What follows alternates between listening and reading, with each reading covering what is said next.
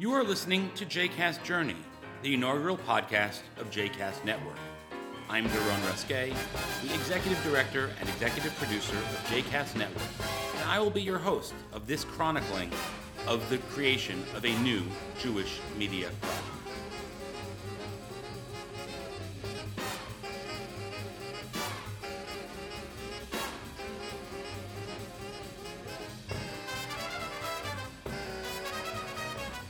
Welcome back to JCast Journey. I'm Daron Ruskay, your host and the Executive Director and Producer of the JCast Network and JCast Journey specifically. It has been what feels like a really long time since I've last sat down to record, as I've been trying to pre-tape some of these podcasts just because we actually are so very busy with what's going on at JCast. I mean, it's been an amazing couple of months. And I've spoken to you in the past couple of months, but as a result, I'm trying to juggle things around. When I started JCast Network, I said we had two shows. One was the JCast Journey, which is what you're listening to now, and one was the JCast Network Total Feed. But for such a long time being relative, I guess, there was truly no difference between the two, because the JCast Network Total Feed, which some of you are listening to, was going to be everything that JCast Network put out in audio format. Again, I did not put the video format in it because it just becomes a much larger item. But when I only had the one show, the JCast Journey, all it was reposting the exact same podcast. I think there may have been a few loyal listeners who downloaded it at least on both levels in order to up our numbers, but primarily there was really just the one show. So saying I had two was sort of, it tried to make me feel a little better about what was going on, but we were in a very, in an incubation, in a growing phase. And now I can say we have 9 shows on the network. One of them is still the JCast Network Total Feed, but it's a lot more as well. And the JCast Network Total Feed is where you can get everything that we put out, again, just in audio form. But so many people are now listening to all of our shows, and 9 shows is an amazing thing to do. In the past few months, we've gone to a total of 25 downloads a week of any of our feeds to close to 250 downloads, which, a growth of tenfold is just amazing. You go to iTunes and look under podcasts in the category of religion, and we have, as of last time I checked, which was probably in the last 48 hours, we had 6 of the top 20 podcasts under the new and noteworthy section. I mean, we really are completing the area, and we are the only group that is a network of podcasts. If you look, you can see that Aisha Torah has multiple podcasts out there. Some of the other communities have multiple podcasts, but not a network. And the voice of so many of those people who are putting out multiple podcasts is the same. Maybe not in the host, not in the person who's speaking, but in the concept, in the type of thing they're doing. And we are so not that.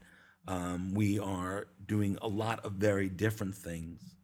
And it's really, terribly exciting to watch this grow, watch this change.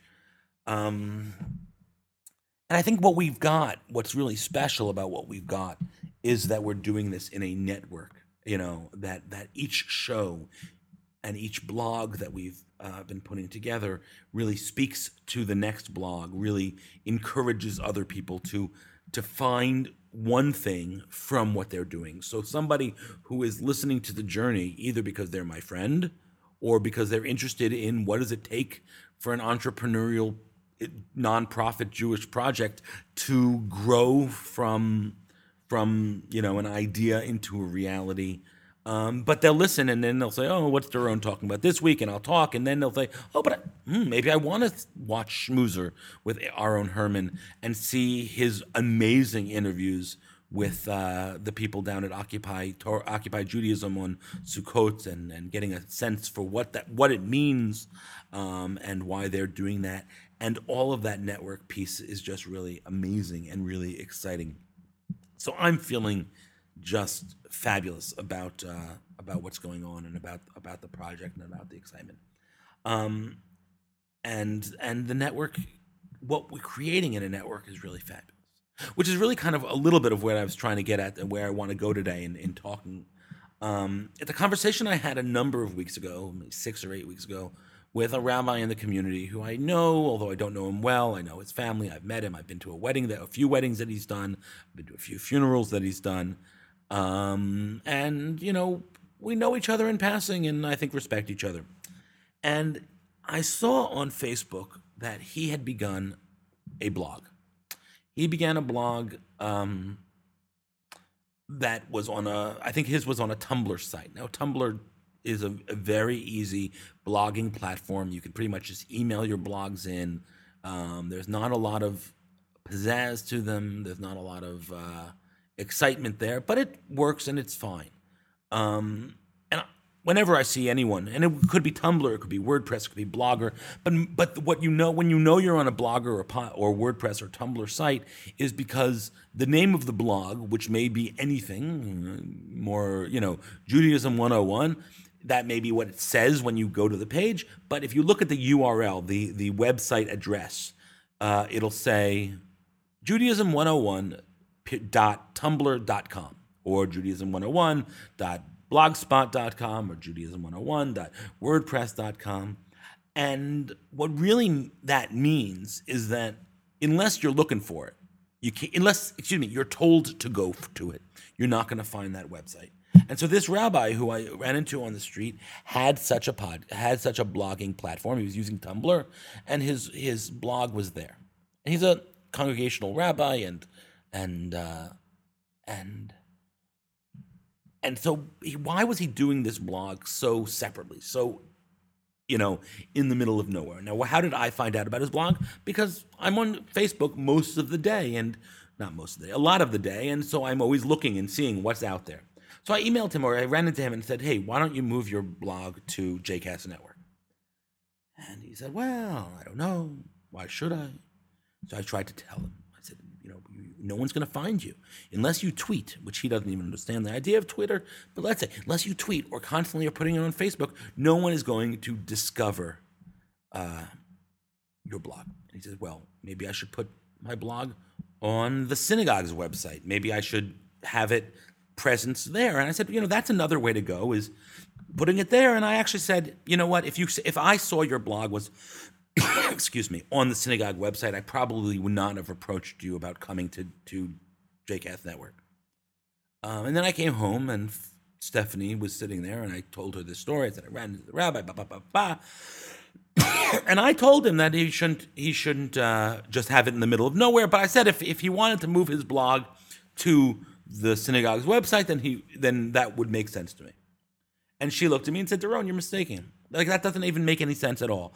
Because even on the synagogue's website, while it's a little broader, a little wider open, only the people who are going to that website, are going to see the blog. And not the people who might be going for Amichai Lau-Levi's Verse Per Verse podcast, who, when they're on our site, will see there's a blog to read. Or who are going to read Torah Limericks with Rabbi Joe Black will then see another blog. You lose the opportunity for kind of the cross-pollinization that you get from the network. So I was thinking about it more, saying, well, do I believe that? And so I was thinking, if you have a blog, this is what I came up with. If you have a blog that's Blogger or Tumblr or WordPress, and it's one of those no name, you don't own your own domain name, it's like you're cooking at home. If someone cooks at home, then only the people who eat that food, someone I invite to my house, or me, or my family, only they know how good of a cook actually my wife, is or is not. And only that's as far as it's ever going to go, because only the people I invite in are going to find out about it. Now, if someone were to blog on their synagogue website, well, now they've moved out of their home, and now they're a small neighborhood restaurant. And the community may find out about it, and everyone knows that if you keep going down Broadway and you're on 110th, Coronet got the best pizza. And at the local place, and everyone loves it who knows it, but again, only those people who know it will love it. Now, I think that JCast Network is the equivalent of being a Zagat's Being in the Purple Zagat's book, or getting a Michelin star and then being in the Michelin book, that's what being part of the JCast network is like. So people know this is high quality. And people look to the Zagat book or the Michelin book to find out where those great restaurants are. It's the chain concept. We're now becoming a chain of restaurants. And not a chain like McDonald's, but a chain like Be Our Guest, which has fabulous restaurants that are all different. They've got Bluefin and Isabella's, Ocean and Ruby Foo's. They're all like different in their style, but they're all known to be high quality. And when you go to the restaurant and you're sitting there waiting for a table, they have business cards for all of the restaurants. When you fill out a survey card and you put in your email address, you get emails about all, specials at all the restaurants. And so the audience can just grow dramatically. So, it took me a while to get to the point where even if a rabbi is on their own temple's website, they still belong back here. And when I'm talking to a lot of people who might become podcasters for us the same way, they say, well, why should we not just podcast ourselves? Because I keep talking about how not so difficult it is to podcast. And I say, well, why should you do it our way? And I say, the reason is because people will find you. And that's what we're doing. And it feels really great. And I think that the fact that our audience has grown by 10 is amazing. And I'm hoping that people will keep coming back and that we'll have more podcasts and more blogs. Next week, I'm supposed to be sitting down with that rabbi who I mentioned. And he had said to me, Doron, after the Chagim, let's sit down and you'll teach me a little bit, and then we'll see where we go. I said, okay, I'm glad to do it, and I'm looking forward to it. And I think now I really have the reasoning, and I now can convince him that this could be a way of going, and I'm hopeful that his blog will join JCast Network. What other blogs do you want to see on JCast Network? Who is doing a blog that has a quality enough that they belong on JCast Network, and that could use the promotion that JCast Network can provide? We'd love to hear from you. Please email me at druske@jcastnetwork.org. Comment on our Facebook page. Send me a tweet at jcastnetwork.org. I would love you if you could, write a review on iTunes. It just helps promote us even further. And more important than any of that is just tell your friends. Tell your friends that there is some really interesting blogging going on, really interesting podcasting going on, and that if they have any interest at all, they should come visit jcastnetwork.org. Thanks so much, and I'll talk to you soon.